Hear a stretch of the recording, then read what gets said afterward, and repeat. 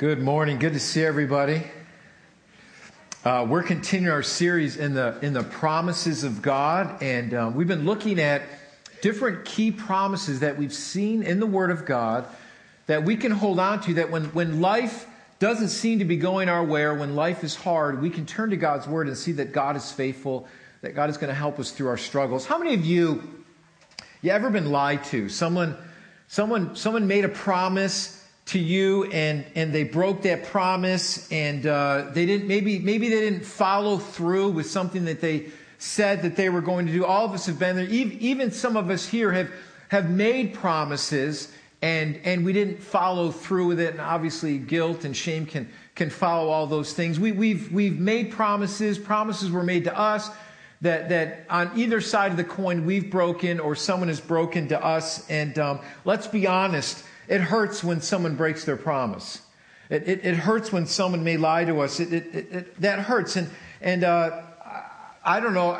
I'm not that old. I'm 47. But back in the day, even I can remember this when I was younger. A lot of times when you shook someone's hand, that meant that you promised to do what you said you're going to do. How many remember that day where you could shake somebody's hand? Remember that? And that's why I love the American Pickers show. I love that show. If any of you never caught that, you need to watch it, because they look for rusty gold. And what they do is there's these two guys from Iowa that travel around the country, and they're pickers. They go and they look for like barns and junkyards, and they'll go into this, and they know what they're looking for because they know they can resell it again. And it just amazes me, the value that they see in junk. Like, one of the pickers loves really old bicycles, and he'll see this rusted bicycle from 1900, and he'll pay $850 for it, knowing that he's going to get a lot for it. And if I would see it laying in the grass, I would leave it laying in the grass, right?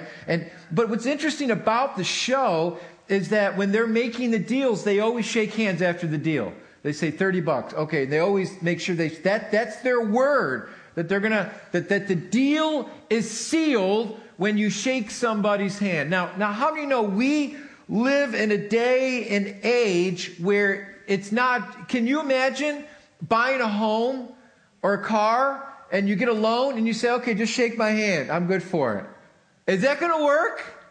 They're going to think you're crazy. No way.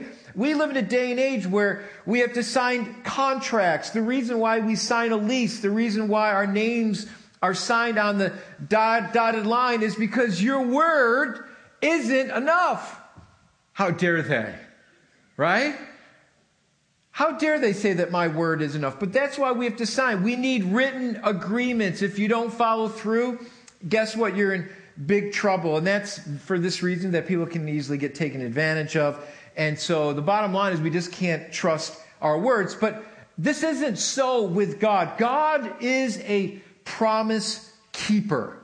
He is good for his word, and he will vindicate himself through his promises. And that's why I think it's so important that we study the promises of God, because God is true to his word, and you can trust him, and he's not going to break the promise that he's promised to us for those that have put their hope in Christ Jesus. That needs to be the bedrock of our foundation in our lives in Christ Jesus, that God isn't going to lie to you, that God isn't going to let you down. Yeah, people may let you down. People may not be true to the words. Other Christians are going to let you down. Amen? We're going to do it. I mean, your spouse, at times, he or she is going to let you down, right? You're careful on the amen there. I knew you were. I knew I wasn't going to get anything in there, especially if you're sitting with your spouse. Listen, so faithfulness is such an important characteristic of God. Faithfulness is such a great quality of God. And that's what I want to look at today, is the faithfulness of God. We need to be reminded that God is faithful to his word. He's going to be true to his covenant promises that he makes to us. And see, that's the reason why I like dogs better than cats. Because dogs are just faithful, right? Dogs, you can come home. When I come home, the first person to greet me is my dog Mopsy. Kathleen doesn't come running to the door and greet me, and right? Mopsy is the first one there and says hi to me, and I pet her, and she's so excited to see me. You can be mad at the dog, and how many know 2 seconds later, they're going to come right back, and they're just faithful. They're just faithful, and they're always going to be there for you. Cats just don't do that. So anyways, that's why dogs go to heavens and cats don't. Anyways, no, I'm just teasing for all you weird cat lovers out there. Okay, so listen, we have been looking at these promises, these thousands of promises in the Word of God, and we've been kind of looking at some key promises that I believe can be a bedrock for your life in Christ. I love what Pastor James McDonald says about the promises of God. He says, a promise is an assurance that God gives to his people so that they can walk by faith while they wait for him to work, while they wait for God to do his work. These promises are given to us as strength and security, knowing that God is going to work. Maybe not on our timetable, but definitely on God's. And he is working. He's working behind the scenes. We may not know what's going on behind the scenes, but God is working. And these promises are given to you and I so that we can see the faithfulness of God, that we can look back and say, wow, God, you are true to your word. And what it will do is it will increase your faith in God.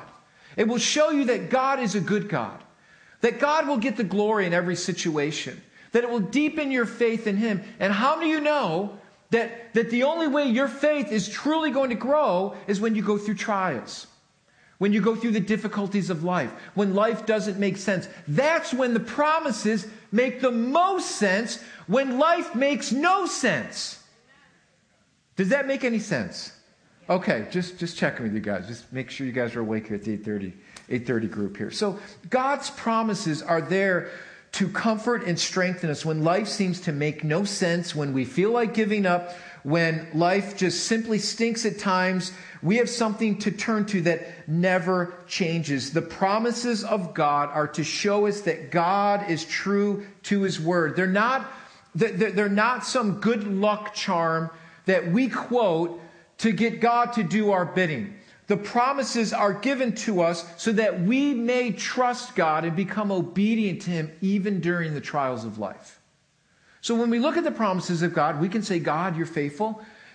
Even though things aren't going the way I feel they should go at this time, I know you're faithful. And the promises are given to us to trust God and become more obedient to him, that we may become the children of God that he desires for us. So we're going to look at the faithfulness of God. And here's the scripture that we're going to kind of springboard off today. It's in Joshua chapter 21, verse 45. And what I want to look at today is I want to look at some Old Testament saints that trusted the Word of God and the promises of God even when they didn't see it before them. Even when they didn't see it come to fruition before them. They trusted the promises of God. And so I want to look at some Old Testament saints that had to trust God when it really made no sense. How many know it's hard to trust when it just doesn't make sense? Right? When you have to somebody just say to you, just trust me. And you're like, I don't know about this. I don't know if this is going to work out. But Kathleen had her birthday last week. We went away for a night and we left on Wednesday during the worst part of the storm. So we have a 2003 Subaru. I said, honey, we'll take the Subaru. It's all-wheel drive. We'll be fine. She goes, honey, it really looks bad. I go, honey, trust me. I know what I'm doing. We get on Route 21 going south, couldn't see anything. In fact, it was snowing so hard, the plows were on. There's like 4 or 5 inches on Route 21. Trucks are coming. There's like, you can't. And so I had actually put my polarized fishing sunglasses on to actually see anything because it was just blinding and it kind of took the glare out. So here's this crazy guy in a white Subaru. Trust me, honey. It's all going to work out. I go, we'll get there, honey. Don't. And she goes, are you sure? And we're driving along and we're going like 5 miles an hour down. And in the Subaru, 18-wheelers are coming this way. We get on the thruway. Didn't get any better, by the way. We didn't see a snowplow. Glad we pay our taxes. Didn't see a snowplow till we got to Geneva, which was like a 4-hour trip later since we left here. But we got to where we're going. Kathleen didn't trust me, but didn't I get you here, honey? Now, in the back of my mind, I'm thinking, what was I thinking? This was the worst idea ever that I ever came up with. But we got there. We took our time, and my old Subaru got us there. Love Subarus, me and all the old women that drive Subarus with me. Okay, so listen to this verse in Joshua 21, verse 45. I love this, and we're going to springboard off this. It says, not one word of all the good promises that the Lord had made to the house of Israel had failed. All came to pass. Now, we're going to unpack what this means, because here's what I want you to remember. Before we jump in and dive into this verse, I want you to remember this. Just, if you're taking notes, write this down. We may fail, but he never fails us. We may fail at times. Just you've got to let yourself know that, because what happens is the reason why you get discouraged in your Christian walk is you're trying to do it on your own. And what you end up doing is when you fail, you feel like giving up because you feel like you let God down. But I want you to remember, God is faithful to his promises. And so even though we may fail God at times, God never fails us. He will always be faithful to his word, even when we mess up. Amen. Boy, I hope that makes you feel better. Because, here's what happens. If your walk with God is a works righteousness type of walk with God, you'll be a failure all the time. And some of you here, the way you work your relationship out with God is that works righteousness. As long as I do good works and I'm a good boy and a good girl Christian, I do all these right things for God, then everything's going great. You manage your Christian walk with God. And the minute you fail, you just keep kicking yourself. And how could I do that? And you keep beating yourself up. And you're not walking by grace. You're not walking through the promises of God. It's a relationship that you built with God, that you're trying to do it in your own strength and your own power. And you will fail miserably. Over and over, we're going to fail God. We just are. And so the promises of God show us that God will never fail, even though we may fail him. So if we know that God is faithful and never let us down, the question then is, how do we walk by faith and how do we remain confident and not lose hope, even in hopeless or what seems to be hopeless situations? The answer is this: God keeps his promises. And God will remain to be faithful even when we are not faithful at times. And so that's why I want to give you the background of this verse, because this verse is going to make much more sense to you when I give you the background. And so here, let me give you the background of this verse.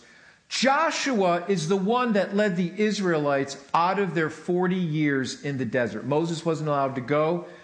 He handed the torch off to Joshua. And Joshua, what he did was he led the Israelites into the promised land that God promised hundreds of years before that he would do for Israel, that he would give them a land, an inheritance that would grow their nation, that from out of that nation would come two people, Mary and Joseph, who would eventually give birth to the Messiah of the world.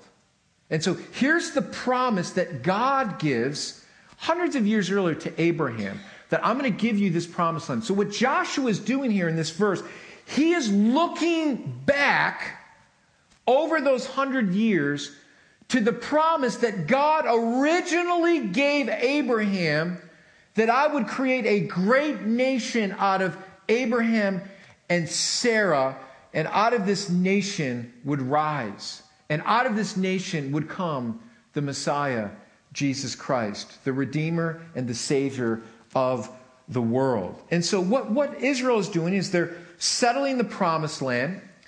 They're at rest at this point, but it wasn't without problems. Israel, for 40 years, when they were in the desert, they were there for 40 years because they were just plain disobedient to God. They complained. They wanted to go back to Egypt. They didn't trust God. They murmured against Moses and his leadership style. And that they would eventually turn from God again, even as they entered the promised land into Canaan. But God was still faithful to that promise that he originally made to Abraham.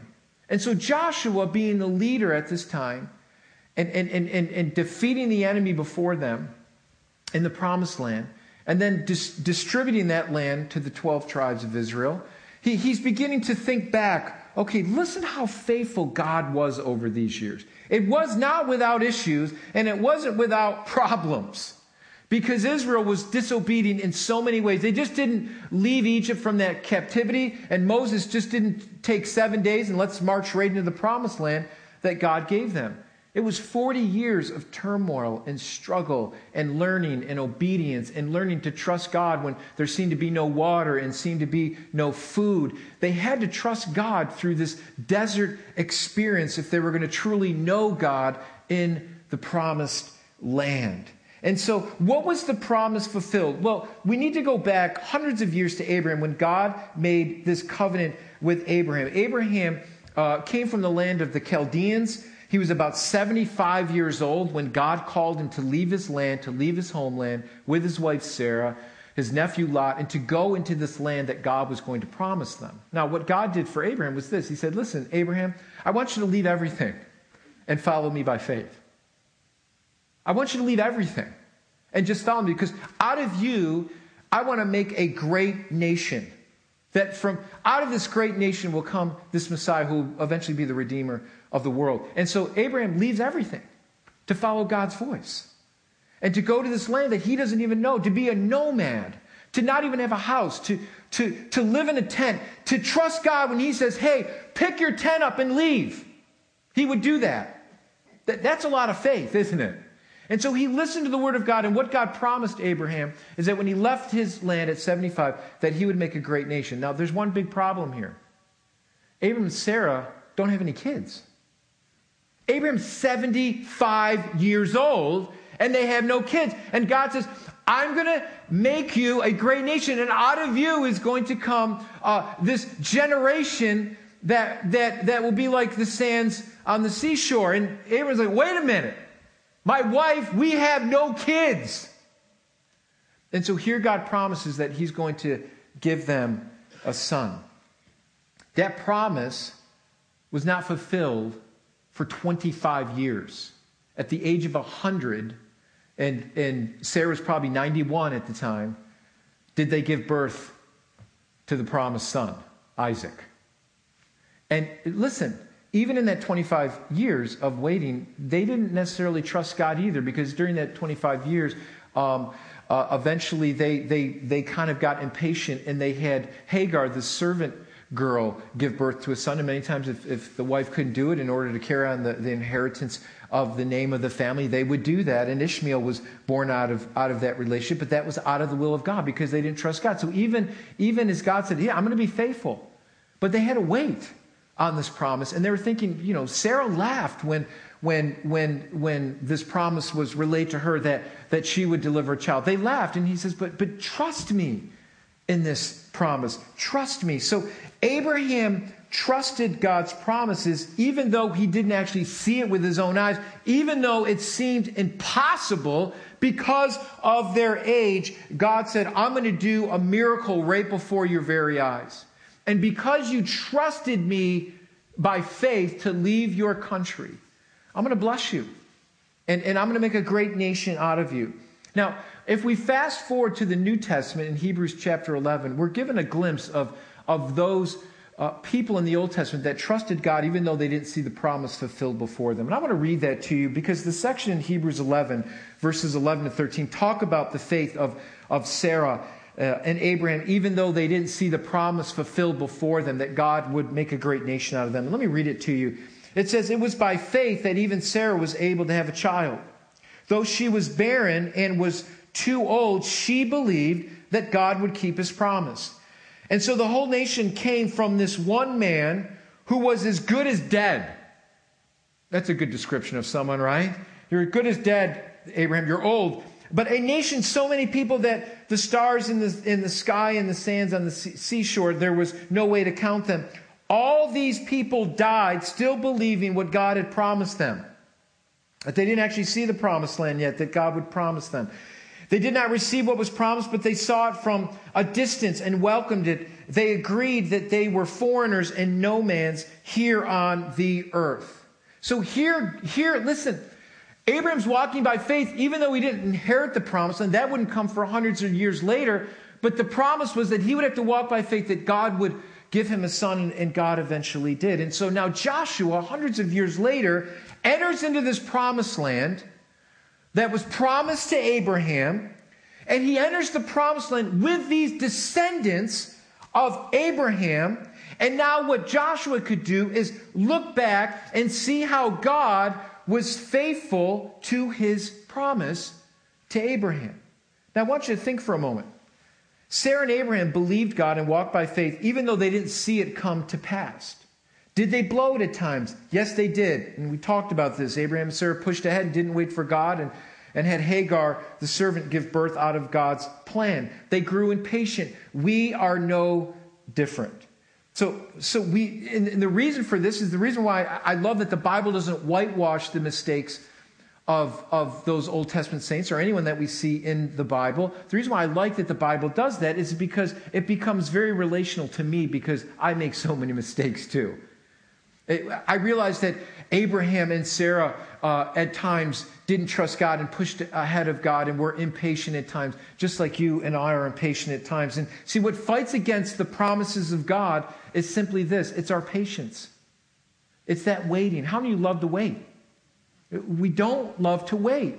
And what's hard for many of us is when we see God's promises, the hardest thing for you and I to do is just to wait on God and allow him to do what he needs to do in our lives. How many of you were always looking for the answer and not necessarily, God, what are you trying to show me even within the midst of this trial? I know for me, many times when I pray, I just want the answer. I want to be delivered. I want this trial to be over with. And God says, wait a minute. I'm taking you through this trial for a reason. Why don't you ask me, what do you want me to do in your heart while you're waiting? Because it's in the waiting that God does the greatest work. Okay. So here it is. The patience is the hardest thing. And here's the reason why. We live in a fast-paced society. Everything from instant credit to instant oatmeal. Right? Fast food, high-speed internet. Remember the day when the internet was dial-up? Do you remember sitting behind your computer screen when it was dial-up?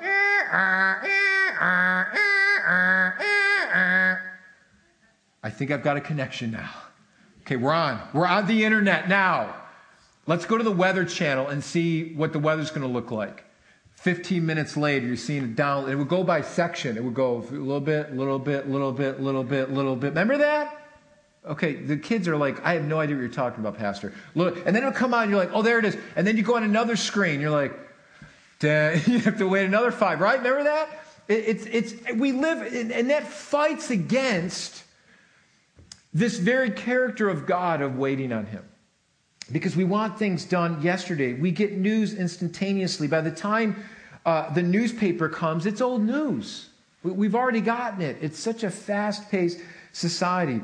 But what is said about Sarah and Abraham is that they held on to their faith even unto death. They didn't give up, that God would be faithful to his promise, even using imperfect people to fulfill his promises.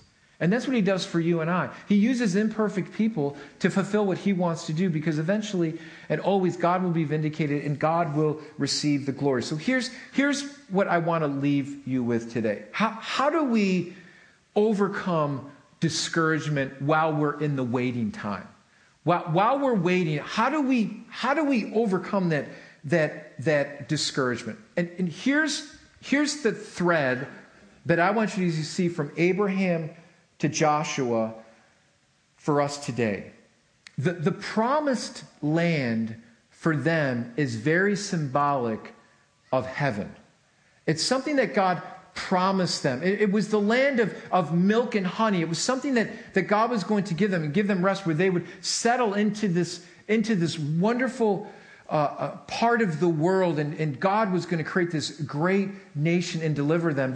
The promised land for them was coming out of slavery and not being under the bonds of someone else or another nation. And Egypt wouldn't be their ruler, but God would be their master. God would be their owner. God would be their God, and they could rest in him and know that he was their protector. And so I want you to remember that God is preparing something great for you and I. And this is what's going to help us to overcome our discouragement. And so we have to allow ourselves at times to realize that we are going to mess up, that we are going to lack faith, that we're going to get discouraged, that we're going to find ourselves sometimes in the pit of despair. But here's what's going to help us to overcome those things. And I want you to listen to the words that are written to discouraged Christians who wanted to give up. And the whole book of Hebrews is about that. It's written to Christians who are undergoing persecution, who want to give up,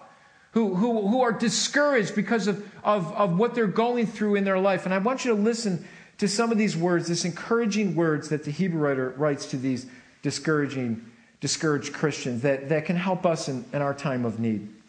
Hebrews 10, 35 and 36 says this. And if you're taking notes, write these down, because once again, I want you may not be going through something today. You may be going through something today, but I want you to look back over these scriptures so that it will encourage you later in your life when you do go through something, because then you're going to recall maybe a week or a month from now, you're going to go through a difficult time. You're going to say, man, I remember Pastor spoke on something. Oh, yeah, the promises of God. And I want you to take your notes out of your Bible and say, oh, yeah, there were some great scriptures that he gave us to help us during discouraging times. So I want you to write these down. Hebrews 10, 35 and 36 says this. So do not throw away this confident trust in the Lord. Remember the great reward it brings you. Patient endurance is what you need now. Oh, this is such a good word. This is a good word. So that you will continue to do God's will, then you will receive all that he has promised. Okay, follow me here. Ready? He says, what you need now is patient endurance. Well, Pastor, I don't want patient endurance. I just want it answered now. I want it to all be nice, right? But what he's saying is, what you need now through your trial is patient endurance so that you may continue to do God's will and not give up. And he said the next part of this is you will receive all that he has promised. Now, what is he's promised? Well, for those who are in Christ Jesus, who have had their sins forgiven, who have been redeemed by his blood, the promise for us is the gift of eternal life. So what he's saying is, listen, what's going to be promised for those that you endure, who have put your faith and your trust in Christ Jesus, is this promised land, even though you don't see it now. Even though you're discouraged now, be patient. Wait on me. I know probably one of the regrets I'm going to have when I get to heaven, because it's going to be so beautiful and so wonderful, is I know that I'm going to look back over my life and say, why wasn't I more patient? Why did I worry about such foolish things that sucked up my time and sucked up my emotions and kept me away from really knowing you, God? Do you ever think about that? Have you ever worried about something and then once it come to pass, it wasn't that big of a deal? And you're like, why did I spend so much time fretting and worrying over that when I could have been trusting the Lord and he could have been doing something greater in my life? We've all been there at times. And this is the encouragement that the Hebrew writer gives to these Christians. Trust the Lord. He's never going to leave you or forsake you. Remember that your reward, it waits for you. I love the encouraging words that Jesus gives to his disciples before he goes to the cross in John 14, 1 through 3. He says this to his disciples, do not let your hearts be troubled. Trust in God. Trust also in me. So there's more than enough room in my Father's home. If it were not so, I would have told you. And I'm going there to prepare a place for you. And when everything is ready, I will come to get you so that you will always be with me where I am. Don't let your hearts be troubled. Trust in me. In my Father's house are plenty of rooms, dwelling places. Yeah, it's going to get ugly pretty soon. Yeah, I'm going to go to the cross. Yeah, I'm going to give my life for you. But just completely trust me. All the disciples, even though they were with Christ, they understood this. They still abandoned Jesus. And then Jesus came back for 40 days before his ascension and reiterated everything he taught them so he could encourage them to go out into the world, to remember that, listen, heaven awaits you, but you're going to have to endure through this world at times. that you're going to go through struggles at times. But don't put your trust in the world. Put your hope and put your trust in me. And I love what, at the end of the book of Hebrews, chapter 11, it gives like 16 people in the Old Testament who trusted God even though they didn't see the promise fulfilled. And they walked by faith even though their lives were difficult, even though they maybe even had to give their life. Maybe even when they didn't see things working out their way, they still put their hope and their faith in God even when things didn't go their way. And I love what the Hebrew writer says at the end of that chapter as he's looking back over all these 16 people that he talked about who endured, who trusted God by faith, even though they didn't see the promise fulfilled right before their very eyes. Listen to what the Hebrew writer says in Hebrews 11:39 through 40. He says, these were all commended for their faith. He talks about Abraham. Talks about Moses. These were commended for their faith, yet none of them received what had been promised. Since God had planned something better for us so that only together with us would they be made perfect. See, these Old Testament saints maybe didn't understand about Jesus, that he was going to come and redeem mankind. Now, us looking back, we understand that. But for them looking forward, they didn't see it, but they trusted God that he would bring a Redeemer and a Messiah that would rescue them ultimately from their sins and lead them to the ultimate promised land, which is heaven. And see, this is the thing. God will not let you down. And the hardest thing for you and I that we'll ever do in our Christian walk is to be led by our circumstances and not by God. Because when you get led by your circumstances, that's going to lead you down the road of despair. But when you are led by God, you do not let your circumstances dictate what God desires to do in and through your circumstances. And so that's where the trust comes in. That God, I don't understand this. It doesn't make sense to me. I have no idea why we're driving in a white Subaru in a whiteout snowstorm. I have no idea why we're doing that. But trust me, I'm going to lead you through it. I'm going to lead you through it. You got to trust me. See, we've got to understand that God will never let us down. 2 Timothy 2:13 says this, and I hope this encourages you today. It says this: if we are faithless, he remains faithful. If we are faithless, he remains faithful, for he cannot deny himself. He cannot deny himself. Listen, some of you are here today and you're thinking to yourself, man, why is my life such a mess? Is it the mistakes I've made? How many know we all make mistakes? How many know that we all have regrets and we all have guilt from our past? And many of us are here today and we feel like, well, how can God still use me? Because I'm just damaged goods. I've made too many mistakes. God says, those are the people that I love to use. Because when we humble ourselves and we come before the Lord and we say, God, I've made so many mistakes and I have so many regrets, and I lay those down, and I know you can forgive me through your Son, Jesus Christ, and I just want you to use me now. And God says, I'm going to remain faithful. Don't allow your past to dictate your future. Don't allow that to identify who you are. You see, for those that are in Christ Jesus, they're a new creation. And the Bible says, behold, all things become new. That's our hope. That even when we make mistakes, God is still going to be faithful. And I just want to finish with this scripture. I love this. As I was studying this morning, this passage just came to my mind. And I want you to write this passage down because as I get older, I struggle with memorization. I've tried to memorize this over and over again. I keep forgetting. I think too many concussions as a kid or whatever. I don't know.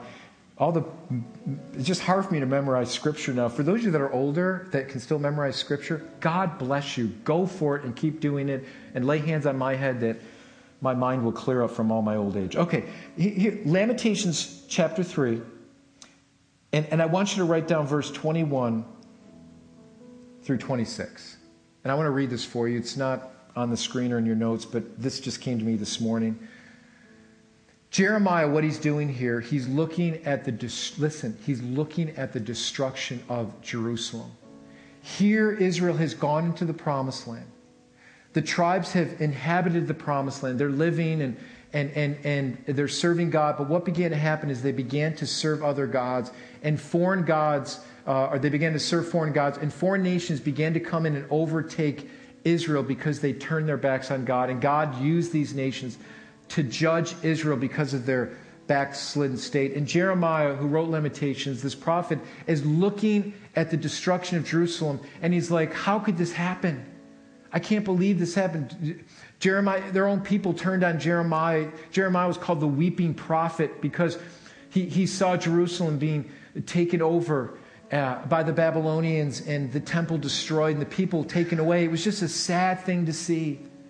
But I want you to see something that Jeremiah does to encourage himself. And you may look at your life and you may feel like, man, I've made so many bad mistakes and regrets in my life, and I see the results of those things that have happened in my life.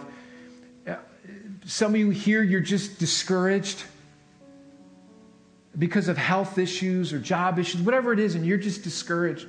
I want you to listen to these words. Listen to what Jeremiah says. I'm going to back up a couple of verses because he really is open and raw about his feelings. Verse 17, he says, I have been deprived of peace. I have forgotten what prosperity is. So I say my splendor is gone, and all that I hope for from the Lord. I remember my affliction and my wandering, the bitterness and the gall. I well remember them. Oh, my soul is downcast within me. But this is what Jeremiah does. Even though he's down and he's depressed and he sees this destruction and the spiritual vitality of Israel is gone. Verse 21, he says, yet this I call to mind, and therefore I have hope. Because of the Lord's great love, we are not consumed. For his compassion never fails. They are new every morning. Great is your faithfulness. Verse 24, he says, so I say to myself, it's okay to talk to yourself. I talk to myself all the time, but I'm crazy, okay? So that's okay. Verse 24, I say to myself, the Lord is my portion, therefore I will wait for him. The Lord is good to those whose hope is in him. To the one who seeks him, it is good to wait quietly for the salvation of the Lord. Some of you here today, God's saying, wait. Wait for my salvation. Just trust me. I know it doesn't look good. I know it looks bleak. It doesn't look great. But he says, trust me and wait. It's good to seek me in those times. It's okay to ask questions. It's okay for things not to be hunky-dory. Okay? It's okay. So many times we just think when we come to each other and hey, brother, how you doing? Praise the Lord, I'm doing wonderful. No, you're not. You're doing terrible. Why don't you just say that? Right? Let's just be honest. My life stinks right now. But God is still good. I still got the peace of the Lord. I don't know why it's not working out. Things aren't great. It's still 5 degrees outside. I'm sick of shoveling my driveway. But God is good. Right? God is still good. And see, that's what God, wait for my salvation. See, the ultimate hope that we have as believers in Christ is this, is heaven. Is heaven. That's our reward. So wait and walk patiently before the Lord, because Jesus never promised us that everything was going to be great here on earth. In fact, he said just the opposite, that in this world you will have trials and tribulations, but take heart, I've overcome the world, and I want to give you peace to walk through this traumatic world. And that's the peace that you can't gain by watching a TV show or reading a secular book or whatever on peace. That's the peace that can only come through Jesus Christ, that can help you walk through the trials and the turmoils of this world. And let me tell you this, your roots, when you allow God to do that in your heart and your life, your roots will grow that much deeper, and your maturity will grow that much more in your relationship with Jesus Christ. That's where God desires to take every single one of us. So Lord, as we bow our hearts before you today, Lord, I know this is not an easy message. It's a tough message for us. And Lord, I believe that there's some here today that are just discouraged, that maybe they're discouraged with their family. Maybe they're discouraged in their marriages. Maybe they're just discouraged with life in general. And God, I pray that you would just show yourself faithful. That in the waiting, you would show yourself that you are good. That God, as we humble ourselves before you and as we seek your face, just as Jeremiah did, we could recall the goodness of the Lord and know that your love and your compassion is there every single morning. That your faithfulness is great. That you're faithful to your word and that you're going to be faithful to us. So I pray, Lord, that you would just encourage every single heart here today as we just trust you and as we lean on your promises. Lord, that we might see that you are a good God, that you are true, and that you are faithful, and that you're never going to leave us or forsake us. In Jesus' name, amen. Listen, I want you to stand. We're going to sing this song in closing. I love this song because it talks about God being a promise keeper and faithful to his word. Listen, if you are here this morning and you're just going through some stuff, I'm going to open up the front here, open up the altars. If you want to come up and just kneel before the Lord and just pray and just let God do a working in your heart. We're just family here. We all have our struggles. We all have needs in our life. And I just believe God wants to meet you. And as we sing this song, as we worship him, if that's just you here this morning, I would just invite you to come forward this morning and just pray and just seek God's face. Do as Jeremiah says. God likes it. It's good for us to seek the Lord and to seek his face. So as we do that and as we sing this song, let's seek his face and let God speak to your heart and your soul. Amen? God bless you.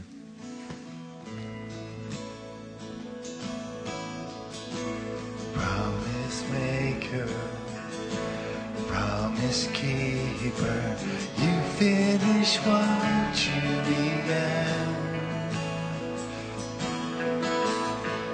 Our provision through the desert, you see it through to the end. You see it through to the end. Lord our God is ever changing through the ages. Darkness, you will lead.